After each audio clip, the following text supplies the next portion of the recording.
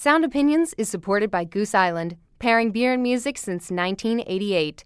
Goose Island Beer Company, Chicago, Illinois. Listen critically, enjoy responsibly. There had been abuse in my family, but it was mostly musical in nature.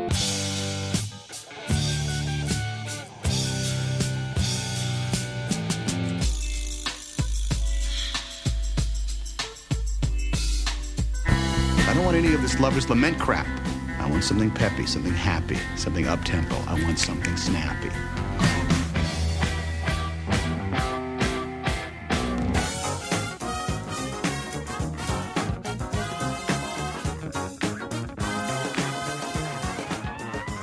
Halloween is just around the corner, and Greg and I are feeling a bit morbid. I'm Jim DeRogatis from WBEZ and Columbia College. And I'm Greg Kot from the Chicago Tribune. Today we play songs about getting whacked, sleeping with the fishes, and being off. That's right, we're talking about murder. Plus, we've got a review of the latest from Pearl Jam. That's all coming up on Sound Opinions. You're listening to Sound Opinions, and Greg, it is time to celebrate your favorite holiday, Halloween. Yes, on my block on the northwest side of Chicago, I think Halloween is a bigger holiday than Christmas. People do it up. Well, it is the most rock and roll of holidays. Yes, and we celebrate it at Sound Opinions as well. Almost every year we've been on the air. This year we're going to be focusing on songs about murder. There's a zillion songs in this just narrow area of music going back centuries. It's one of the key themes in music. But we didn't want to just focus on the murder ballad. We're doing songs that are across the spectrum, ballads and rockers and you name it. As always, when we do this kind of show, we like to do the ceremonial coin toss. Let's nod to our film critic brothers at Film Spotting and go with our favorite horror movie each. Great idea, Jim. I'm going to go with The Shining. Here's Johnny. A classic. I'm going with the original Evil Dead. The Coen brothers and Sam Raimi, that version, it scared the heck out of me, but it's cheesy as anything. So the coin is in the air. Hey, and the Evil Dead wins. That means I get to go first. Okay, I just said Halloween is the most rock and roll of holidays, and I'm going to go to the genre that I think is the most Halloween in all of rock and roll. I am talking, of course, about heavy metal. But I'm going to go to a classic. You know what struck me? 412 shows of Sound Opinions. Have we really never played Iron Maiden on this show? Huge oversight. Huge oversight. One of the key bands in the so-called new wave of British heavy metal in the early 80s. And I'm going to early Iron Maiden. Their first two albums had a vocalist named Paul Di'Anno, who was sacked after he had cocaine and alcohol problems. Most people know the Iron Maiden of Bruce Dickinson, with the great human vibrato opera voice. But early on, they had a good singer, too.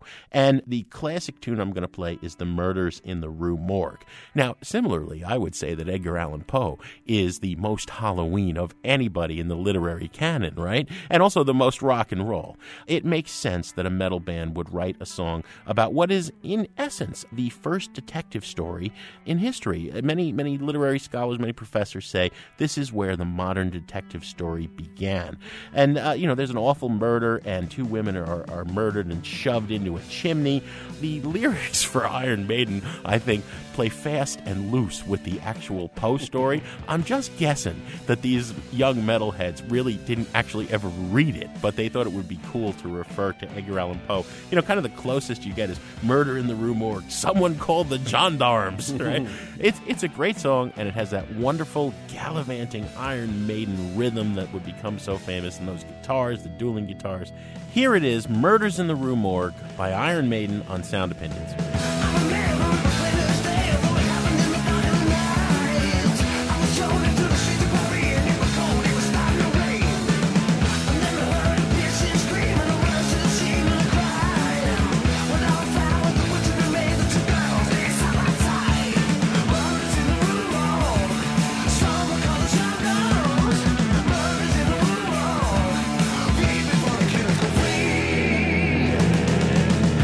People coming down the street.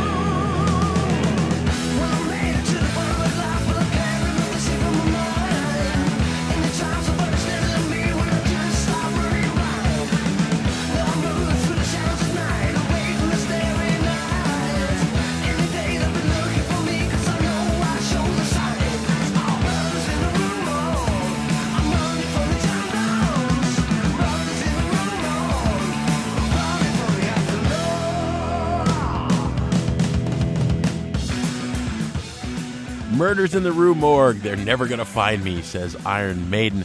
Greg, what's your first murder song pick? Jim, I'm going to play a song or a version of a song that I think may be the most covered murder song of the last century. At least some major artists have covered it. People like James Brown, Wilson Pickett, Nick Cave, Pete Seeger, Bert Jansch, John Fahey, Beck. The list goes on. It is the song Stagger Lee. It was written in the early part of the 20th century about a real-life incident that occurred in St. Louis in 1895 when one Stag Lee Shelton killed Billy Lyons over an argument in a saloon over gambling money. Now, what really ticked off Stag Lee was that Lyons stole his Stetson hat. Said, "I'm going to kill you." Apparently, he blew a hole in him so large that it broke a bartender's glass on the other side as a result. So this incident was written about. A song was created around it. Many blues artists began covering it. One of the most famous versions was done in 1928 by Mississippi John Hurt, and it has been appropriated by many artists since, many of them changing the lyrics to sort of suit them, but the story basically staying the same. My favorite version of the track, though, is by Ike and Tina Turner from the 60s. Primarily because there's a part in the song where Lyons is begging for his life. I mean, he's desperate. And Tina Turner, the way she can scream out those lines, conveys that desperation best of all. It is truly, truly creepy. Here's Ike and Tina Turner with Stagger Lee on Sound Opinions.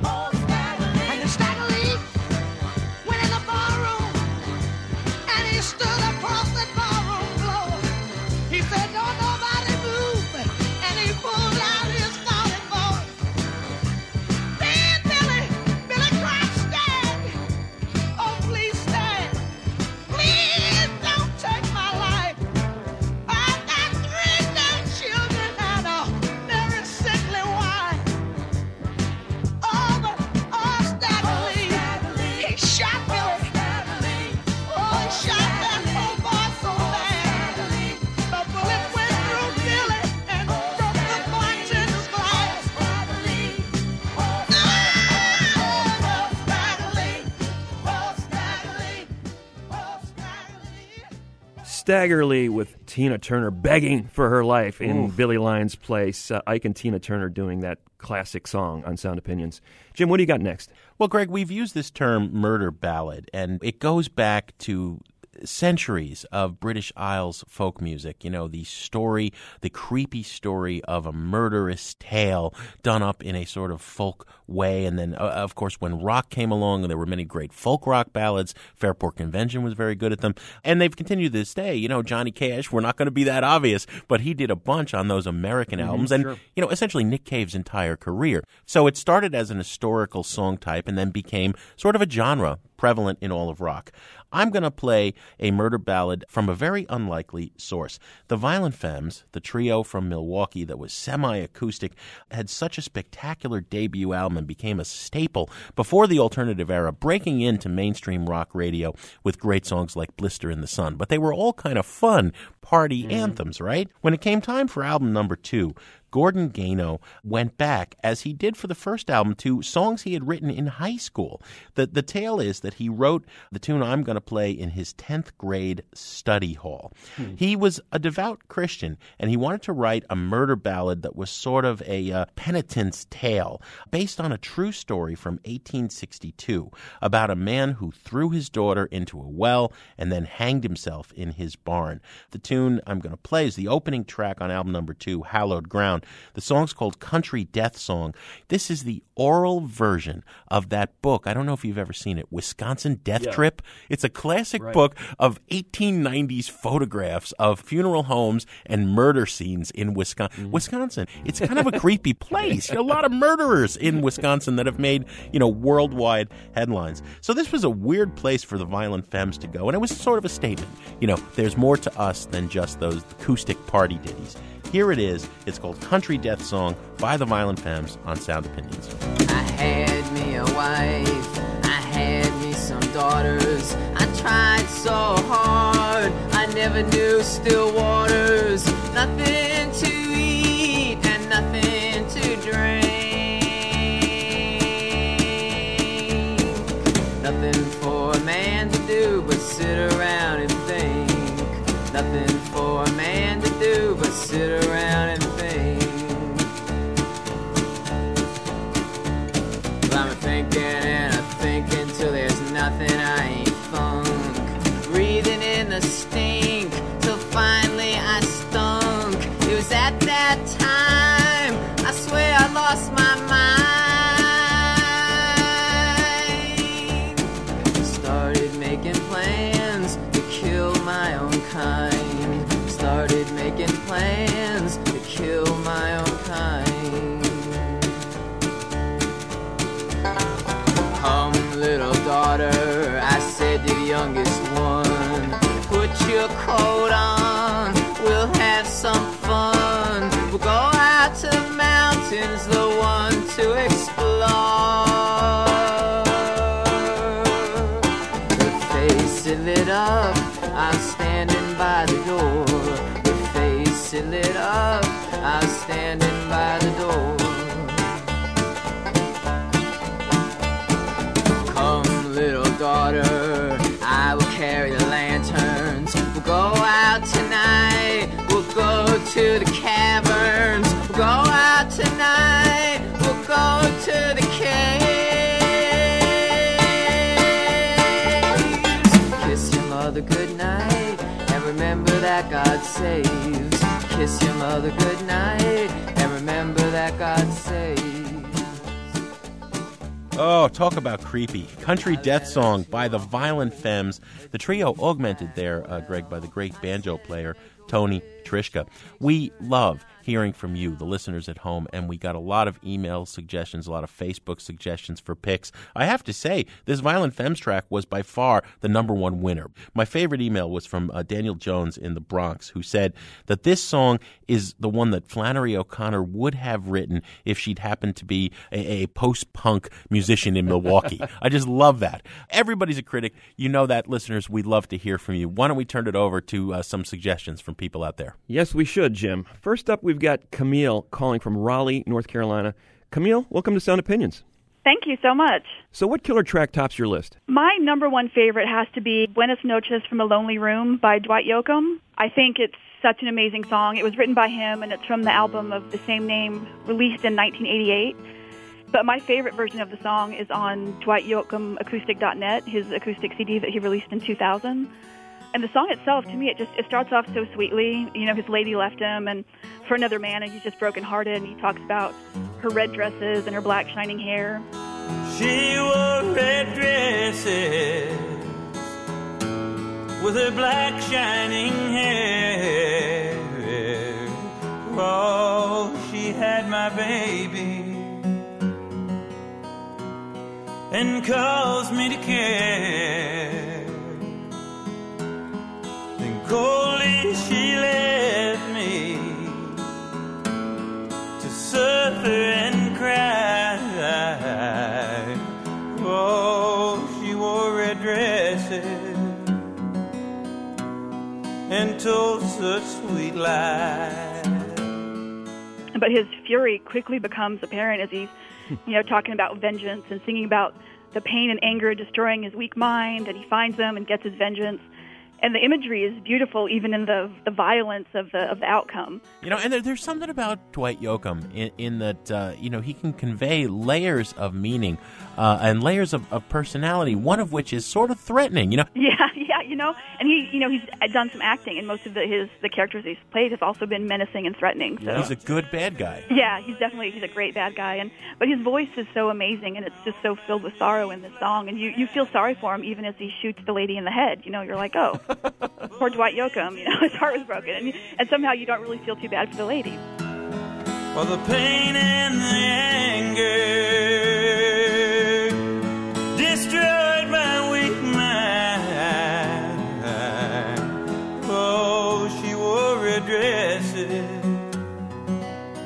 and left the wounded behind. Okay, moving on to Fahad in Bordentown, New Jersey. Fahad, what song did you want to nominate? Well, the murder ballad I was thinking of was Maxwell Silver Hammer by the Beatles on the Abbey Road album. The character of Maxwell asks a girl out on a date, and then all of a sudden, the next thing you know, she opens the door and he beats her to death with a hammer. Yeah, we're laughing, but it's kind of absurd, isn't it? Well, we're laughing because those lovable mop tops are supposed to be the good boys, And McCartney's singing it in that kind of congenial Paul McCartney voice, right? A little bit of vaudeville shtick in it, A knock comes on the door. Bang, bang, Maxwell Silver Hammer came down upon her head. Bang, bang, Maxwell Silver Hammer made sure that she was dead. What drew you to the song? I mean, what was it, of all the murder songs in the world, why this one? I think it's just fascinating how characters like Maxwell can be sort of considered heroes in a way. Mm-hmm. Sure. The great tradition of the anti-hero. Right, exactly. Breaking Bad or Dexter. And to me, I remember the first time hearing it, and I was thinking, oh, this is kind of a funny little ditty here. And then all of a sudden, talking about beating somebody to death with a hammer, I was just kind of shocked. Like, what the heck is going on with this song? I'm just surprised how, I guess it would have to take someone like the Beatles to get away with that. Only the Beatles. Yeah. Only the Beatles. We appreciate your coming on Sound Opinions. Oh, thank you so much. And thanks for listening, man. Yeah, thanks. On her head, bang, bang, Maxwell Silver Hammer made sure that she was dead. A couple of Halloween selections from our listeners, and Jim and I are going to continue counting down our favorite murderous melodies after a quick break here on Sound Opinions from WBEZ Chicago and PRX. Then, it's the latest from Pearl Jam.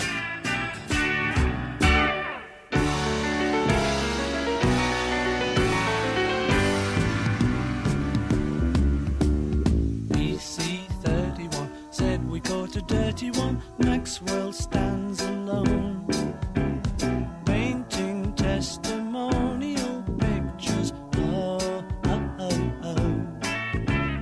Rose and Valerie screaming from the gallery, say he must go free. The judge does not agree, and he tells them so. Oh, oh, oh. But as the words are leaving his lips, a noise comes from behind. Bang, bang, Maxwell Silver Hammer came down upon his head. Bang, bang, Maxwell Silver Hammer made sure that he was dead. She stood in the crowd and shed not a tear. But sometimes at night, when the cold wind moans in a long black veil, she cries o'er my bones. She walks these hills in a long black veil. She visits my grave when the night winds wave. Welcome back to Sound Opinions. I'm Greg Kot with Jim DeRogatis, and we are running down some of our favorite murder songs of all time in honor of Halloween, and I'm going to come back with a really good one. 11th Dream Day, quartet out of Chicago. Great band. Twin guitars in this particular lineup with Rick Rizzo and Baird Figge. The drummer's Janet Bean, who would become Rizzo's wife for a time, future member of Freakwater, and the bassist Doug McComb, future member of Tortoise. First album came out in 1988, Prairie School Freakout, and it has a song on it written by Bean called Death of Albert C. Sampson. A fictional song, but based on real events. I mean, we'd been seeing some of these incidents over the decades. You know, the drifter who wanders into town, robs a grocery store, kills the grocer, goes on the run, ends up holing up in some rural town, finds a barn to live in for a few days. Pretty soon the cops catch up with him. And this spectacle starts to form around it. The interesting part of this song is not only the demise of the killer in this barn, but the sort of way the town turns it into a brand of entertainment as they're watching this struggle go on between the cops and this killer holed up in this last refuge. In a lot of ways, a prescient song. You know, when you think about the media spectacles that would surround O.J. Simpson or the Boston Marathon bombers, it's kind of chilling to think that tragedies become these sort of media events. And this was kind of a mini version of that. It's the death of Albert C. Sampson from 11th Dream Day on Sound Opinions. We walk through the iron, burn bushes behind him in the Quad Cities. His throat felt like sand, so he bought some beer, and then he killed the grocery man. Albert C. Sampson. His hands in the cool, cool water. Albert C. thought about his father, the one he never knew, the one he proved everything to. They popped the tab and he checked the scene.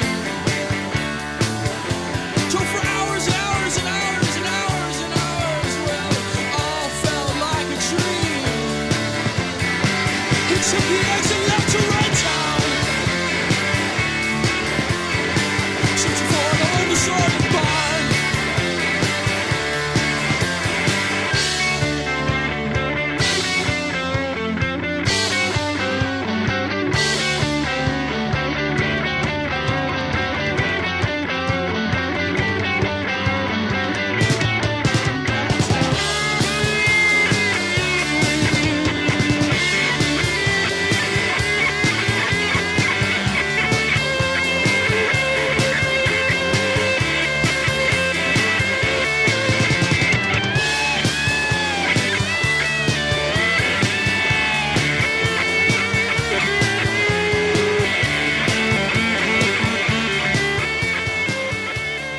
Death of Albert C. Sampson by 11th Dream Day. Nice pick there, Greg Kot.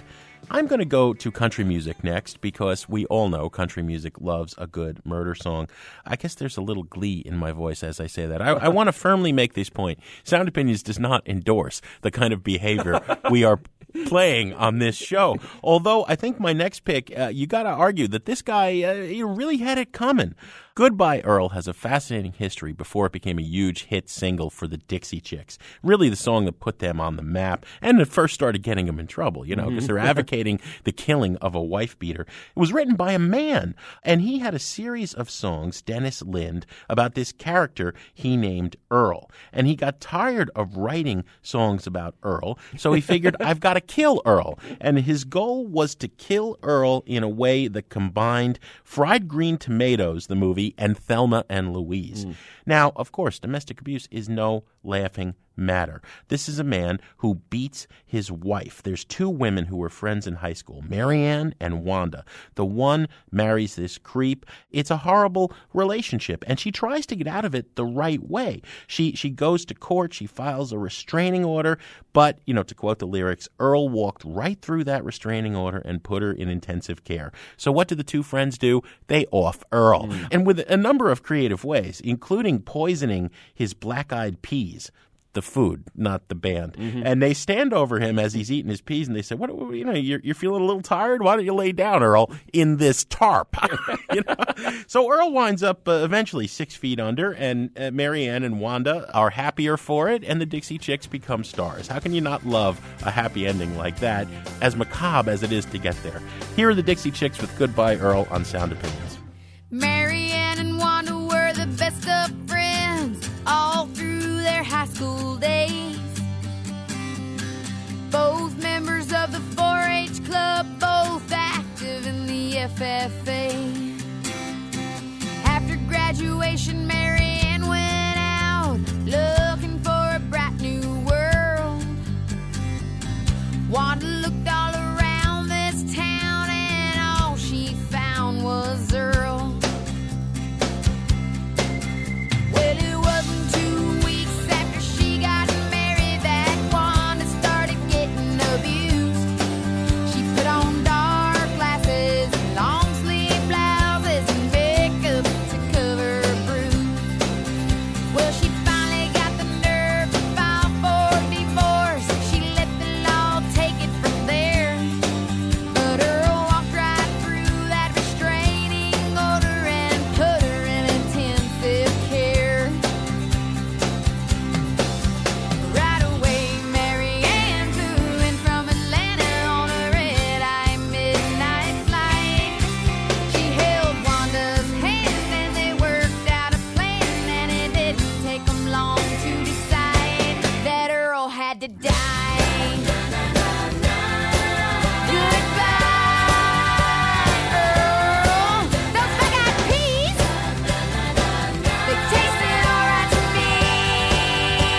Earl, you feeling weak? Why don't you lay down and sleep? Earl, ain't it dark? Wrapped up in that tarp, Earl.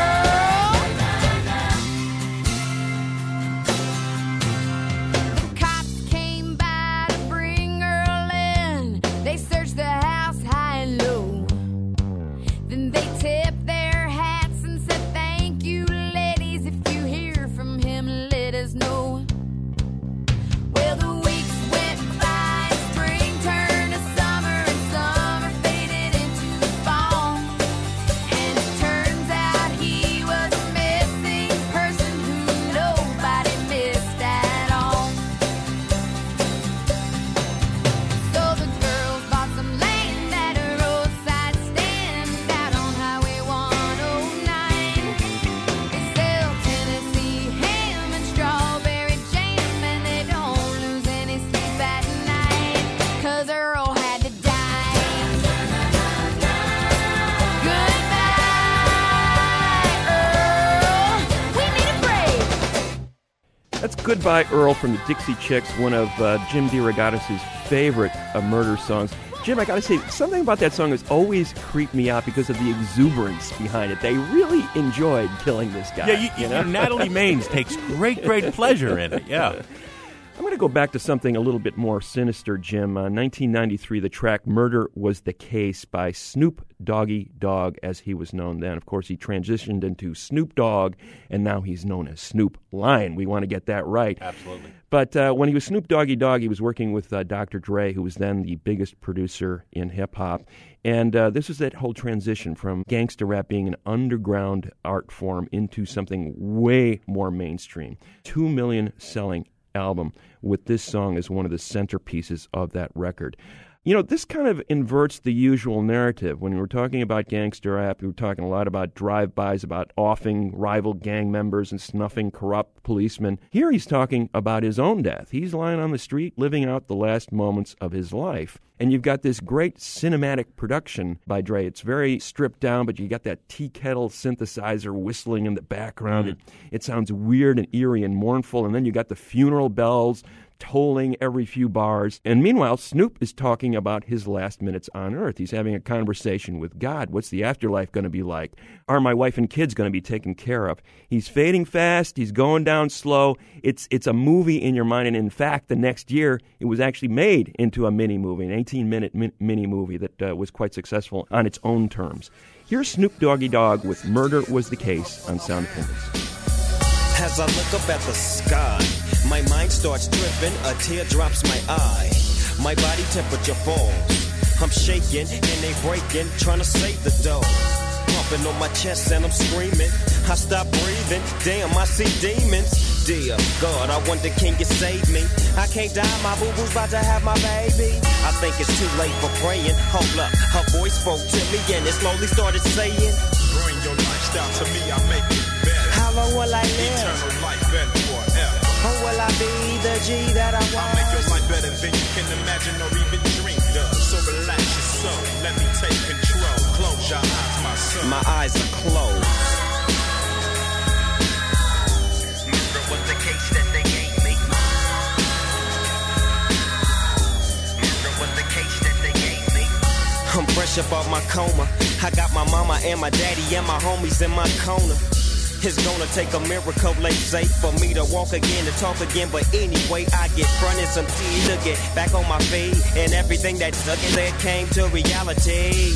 Living like a ball of low, having money and blowing hella and I bought my mama a Benz and bought my boo-boo a Jag. And now I'm rolling in a 9 Triz AL Dog Rag. Just remember who changed your mind, cause when you start set tripping, that's sad. Indeed. Agree, proceed to smoke you. Never have a want, never have a need. They say I'm greedy, but I still want more. Cause my eyes want a journey some more. Really though. Check it out. Now I lay me down and sleep. I pray the Lord, my soul to keep. If I should die before I wake, I pray the Lord, my soul to take. No more rushing and gin and juice. I'm on my way to Chino, rolling on the Grey Goose, Shackled from head to toe. 25 with an Izzel with nowhere to gizzo. I know them niggas from the other side recognize my face, cause it's the OG Eagle Double G LBC. Mad dog and looking cause I don't care. Red jumpsuit with 2 braids in my hair. Looking fair as I enter the center. They send me to a level 3 yard. That's where I stay late night. I hear toothbrushes scraping on the floor. Looking getting they shanks just in case the war pops off. Cause you can't tell what's next. My little homie baby boo took a pencil in his neck. And he probably won't make it to C22. I put that on my mama. I'ma ride for you baby boo.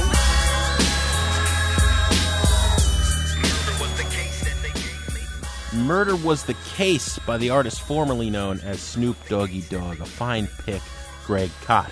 Before we get to our top death ditties, though, let's hear some more from the people at home, our listeners. Kristen is on the line from Chicago. Kristen, thanks for calling. Hi, thanks for having me. All right, now already, just saying hello, you sound like a nice, pleasant person, and yet you are going to take us somewhere murderous musically. I guess I am, although it sounds like you're already there. We live there, Kristen. Well, the song I emailed about is Matty Groves, the Fairport Convention version. I know it's an old song. A lot of people have done it. One thing I like about the Fairport Convention song so much is that you really get some insight into 3 kind of complex characters in a very charged situation.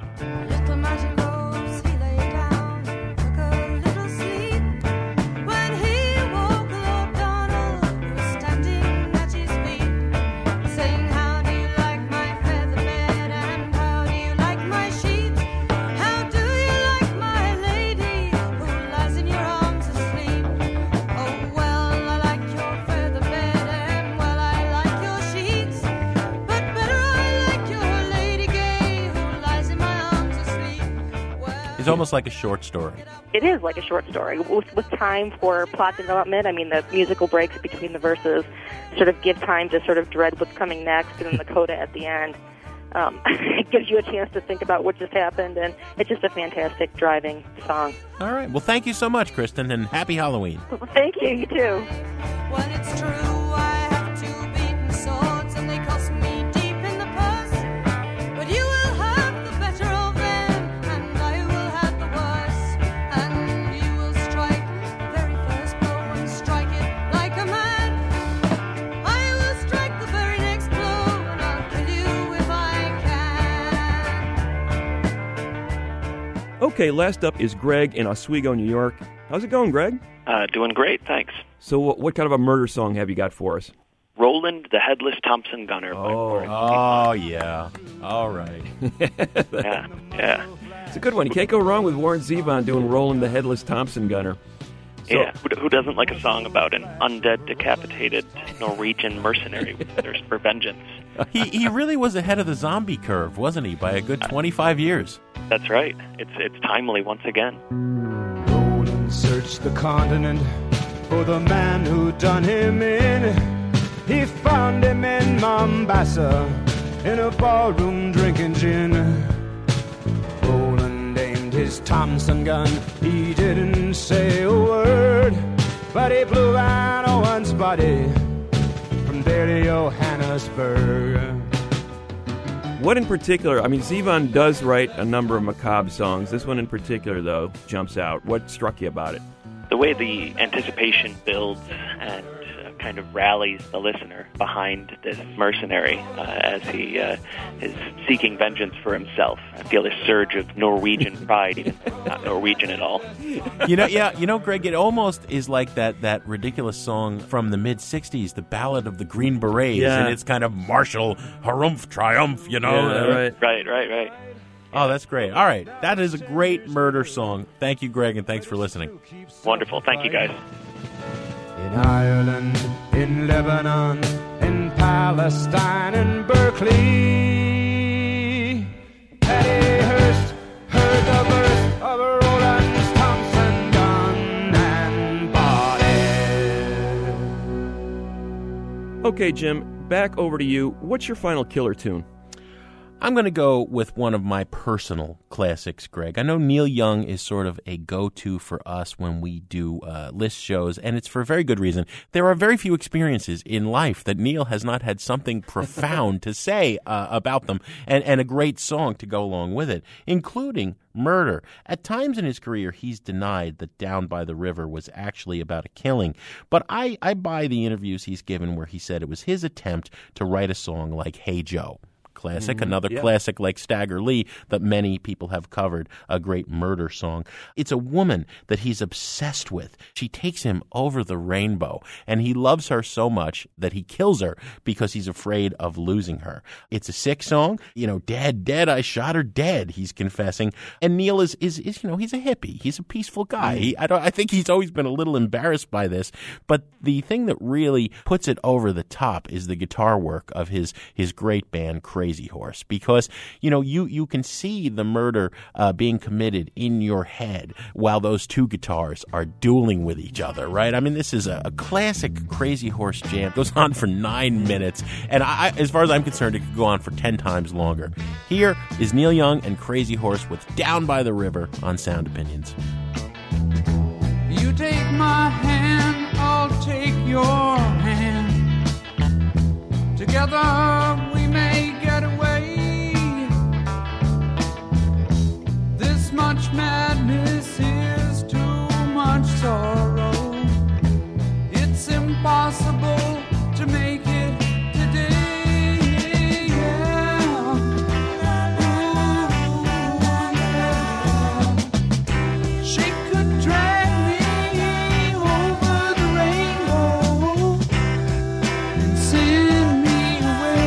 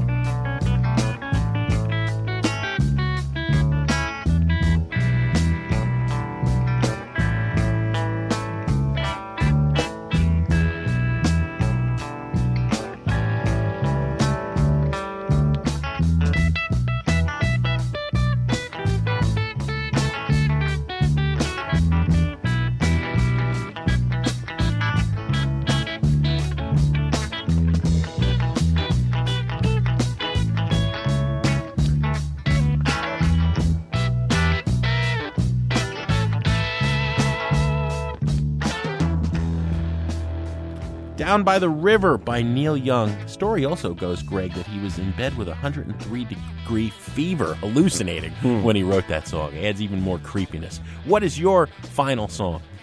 Jim, a bit of a twist on the murder song formula. This is kind of a little horror movie within this particular song. It's based on a true event. Gary Gilmore's Eyes is the name of the song by the British punk band The Adverts. Gary Gilmore was the convicted robber who was committed 2 murders in Utah in the 70s and was sentenced to death. What was notable about that was that he became the first person executed in the United States for a crime in about 10 years. He was actually shot by a firing squad. Yeah. What a way to go out. But one anecdote about his execution was that prior to it, he agreed to donate all of his organs to science for transplant purposes if needed, including his corneas. In fact, his corneas were implanted in at least one patient who needed them immediately after his death. The Adverts sort of looked at that and go, well, let's extrapolate out a little further. Let's say you're the patient who gets Gary Gilmore's eyes, and the hospital staff becomes aware of this fact, and they suddenly start treating him, the patient, as a killer, and begin to isolate him in the hospital, in fact, imprisoning him in his room. So there's this whole horror movie scenario being played out. It's Gary Gilmore's Eyes from The Adverts on Sound Opinions. I'm lying in a hospital, I'm leaning against the bed. A stethoscope upon my heart, I feel against my head. The peeling of the bandages, I'm waiting in the light. The nurses look anxious, and she's quivering with fright. I'm looking through Gary Gilmore's eyes. Looking through Gary Gilmore's eyes. Looking through Gary Gilmore's eyes. Looking through Gary Gilmore's eyes.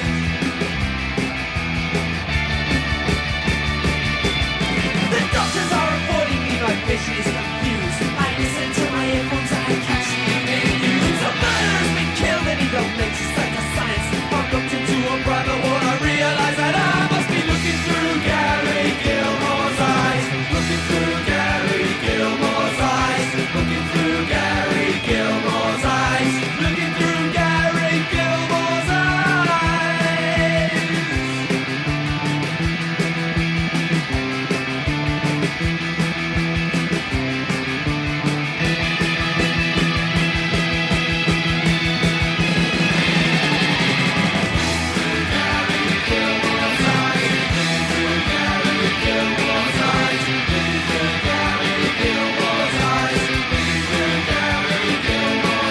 I smash the light in anger, push my leg against the door. I close my lids and close the eyes, I wish I see no more. The eye receives the messages and sends them to the brain. No guarantee the stimuli, the speed must seem the same. When looking through Gary Gilmore's eyes. Looking through Gary Gilmore's eyes. Looking through Gary Gilmore's eyes. Looking through Gary Gilmore's eyes. Looking through Gary Gilmore's eyes. Gary don't need his eyes to see. Gary and his eyes have quiet company.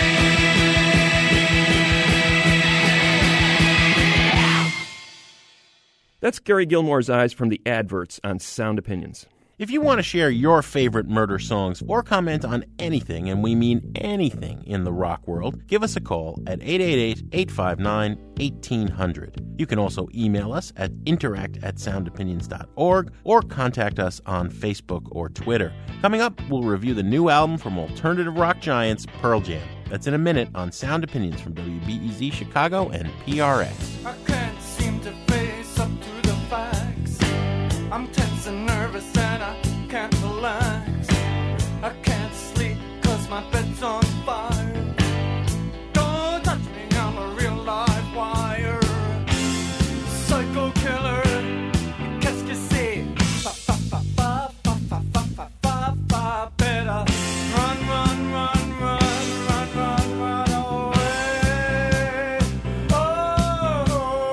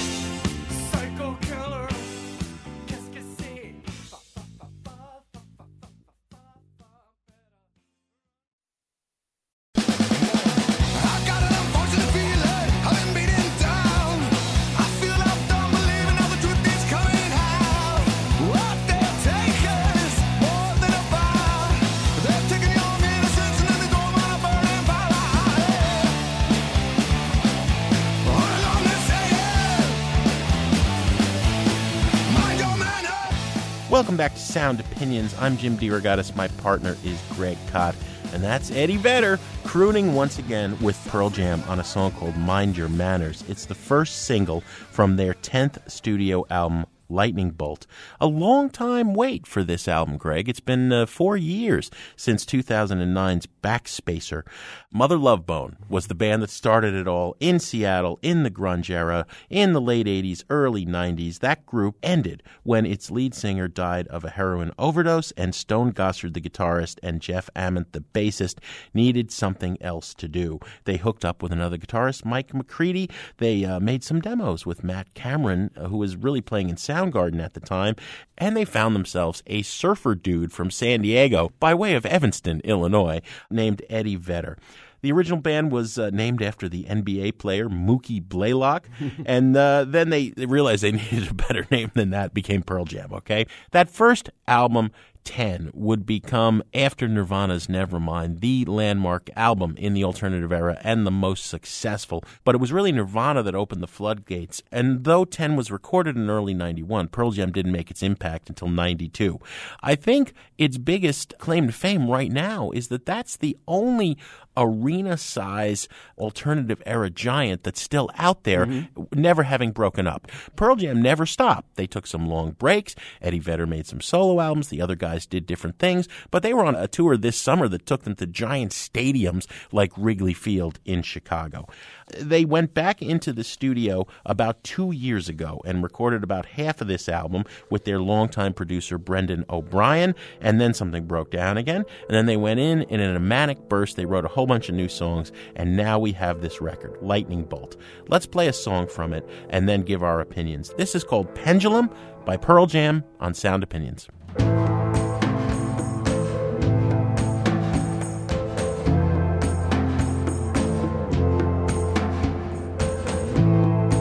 Understand what we don't know. This might pass, this might last, this may grow. Easy come and easy go. Easy left me a long time ago.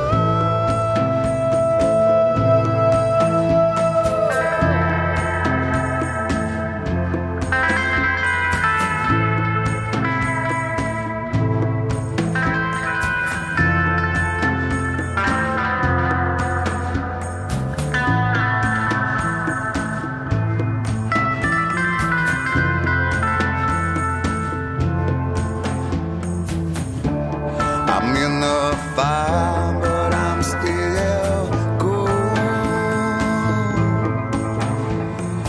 Nothing works for me anymore.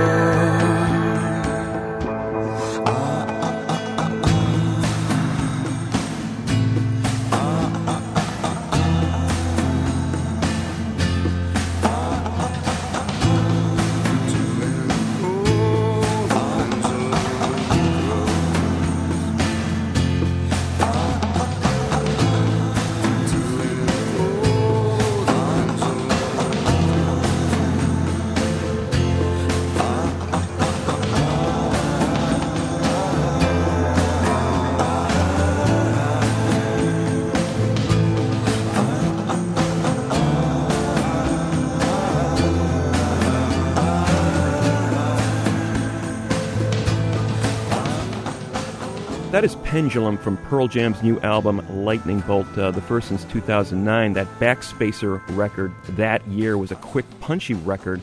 This one's a lot darker, more varied, and grappling with some big questions. You know, you said that surfer dude, Eddie Vedder, you know, he's got the planet's fate on his mind. I love that one line. He always Whispered songs inside the wind, feel the planet humming. He's such a surfer boy hippie sometimes.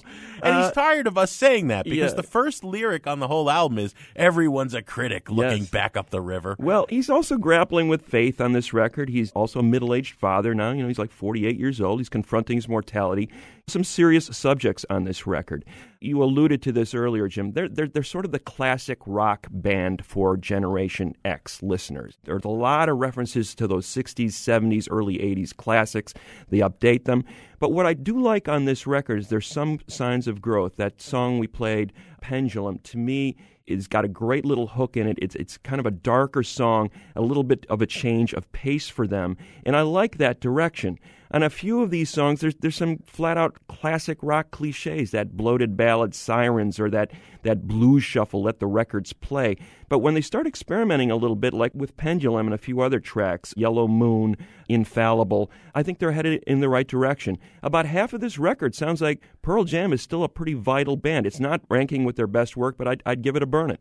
Well, you have long been a Pearl Jam apologist, and I don't understand that. I don't like all their records, but the last couple have been okay. When's the last time you went and played Backspacer?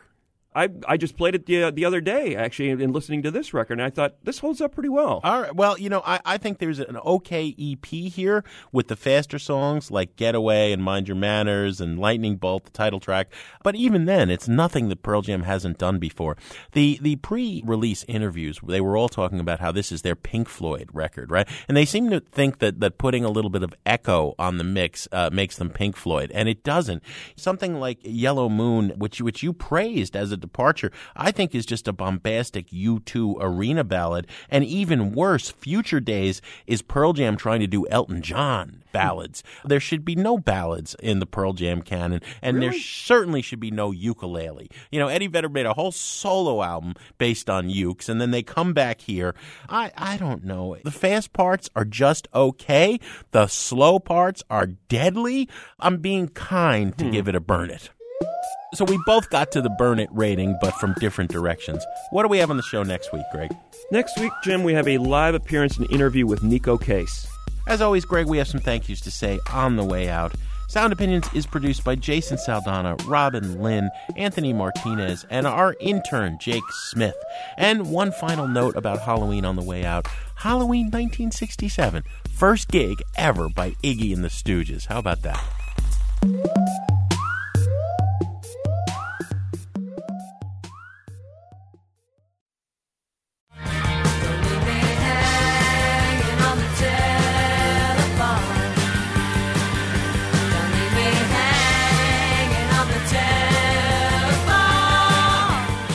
On Sound Opinions, everyone's a critic.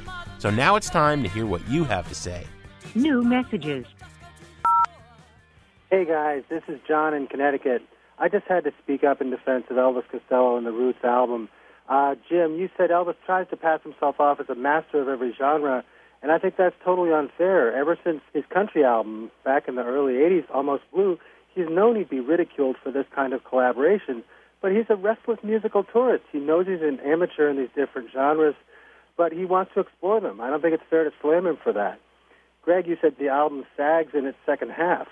Do me a favor, cue up the title song, which is the second to last song, about a minute into it. Listen to how the strings give way to electric guitar, then brass, then they all build to a crescendo. That's not nothing. Wise up, ghost.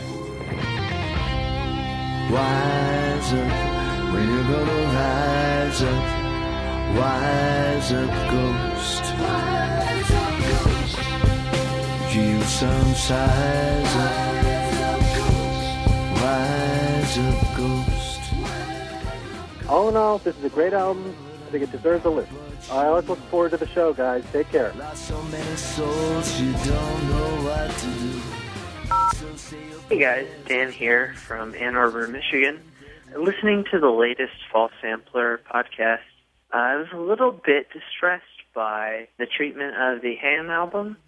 After listening to you guys talk to Cheap Trick in their Live at Budokan interview, I wondered what made Ham so different from Cheap Trick, right? We have these two great pop artists really not saying anything whatsoever. Like, I Want You to Want Me. How different is that from I Fumbled It and when it came down to the wire? Just couldn't take it. I tried to beg it, but I fumbled, and when it came down to the wire, it felt bad. It felt right. But I fumbled, and when it came down to the wire. I don't know, it felt like a gender bias. It felt like a kind of sexist bent on a great album, one that stands up with Budokan. Just got in the car after a full day of thoughts that were completely echoed by Willis Earl Beale. It's like he read my mind. I switched on the radio, and he said everything that I'd been thinking.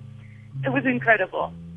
I really appreciated hearing his opinion and knowing that someone else in the world thinks the way I do about not wanting to specialize, about being nothing. It's something that I've been wrapping my head around just this week. Mirrors in the mind show reflections of time. How's everything unwinds? How's everything unwinds? So anyway, my name's Manita. I live in Seattle, Washington. Take care. Thanks. Now I'm dancing in the alley. My name is Vera Clich, and I'm an old lady. I switched on the radio, and I heard this singer sing this beautiful song. It is called, I just caught the name, Nobody Knows. I said nobody knows. I said nobody knows. I said nobody knows. I think it is such a beautiful song. It can move a stone. Thank you very much. Nobody knows. No more messages. To share your opinions on Sound Opinions, call 888-859-1800. We'll be back next week on Sound Opinions from WBEZ Chicago and distributed by PRX. The dog downstairs abode.